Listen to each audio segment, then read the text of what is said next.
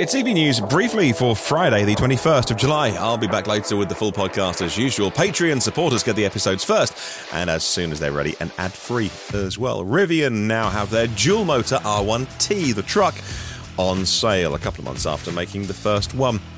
Uses their own in-house developed Enduro motors and their lithium iron phosphate battery packs. It starts at $81,000. Tesla's energy business is soaring. Some of the mop-up of the earnings stuff that I didn't get a chance to on yesterday's podcast, up 220% year-on-year. 3,653 megawatt-hours of energy storage deployed, with Andrew Baglino, their SVP of Engineering, confirming that the assembly line for their mega factory will come on next year, and that'll head towards 40 gigawatt hours of production every single year. It's a huge bit of scale going on there. Talking of scale, Elon Musk also said on the earnings call that he would rather scale over margins. The market did not like it, and it wiped $90 billion off the market value of that company. Shares down 10% or so in the last 24 hours as investors did not like the idea of giving up margin. Elon Musk said he'd rather have scale, and he'd rather reduce the price of the vehicles, keep on reducing the margins,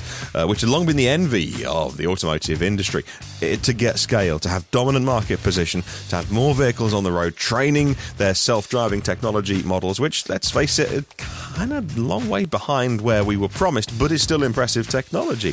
And this one's a little bit pie in the sky. This reminds me of the kind of Tesla, solar roof stuff where it's a nice announcement, but it's probably never going to happen.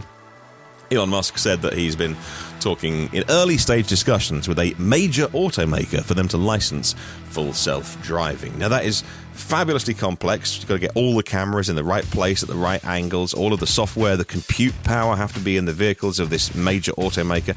And it's all doable. But if you think that Elon Musk wants to sell you full self-driving for $15,000, imagine what the price would be to a third-party automaker to get all of the hardware and the license as well. And they're going to have to add that on top of the vehicle price that you pay?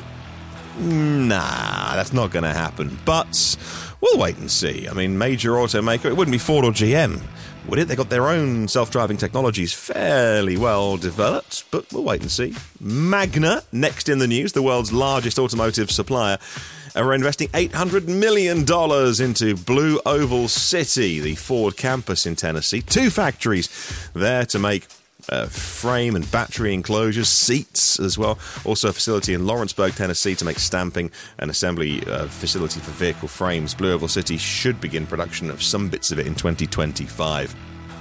Stellantis have unveiled their innovative battery solution. It is an integrated inverter and technology into the battery itself. It uses alternating current to go directly to the electric motor, and without all of those things like inverters and things, you save weight, there's more space for passengers, and you get better efficiency, more range out of it. It's not going to be ready until the end of the decade, but they're talking about it already. Audi's full lineup of SUVs in the US, so the Q4, the Q8 and all the variants, have got the top AAHS Safety Pick Plus award, which is great news. Audi also confirming the news we had speculated on. They have joined forces with Chinese SAIC, owner of brands like MG, to use one of their platforms, an 800-volt platform, because the Volkswagen Group, daddy company, are so late with the SSP platform, and it's going to be delayed because of software.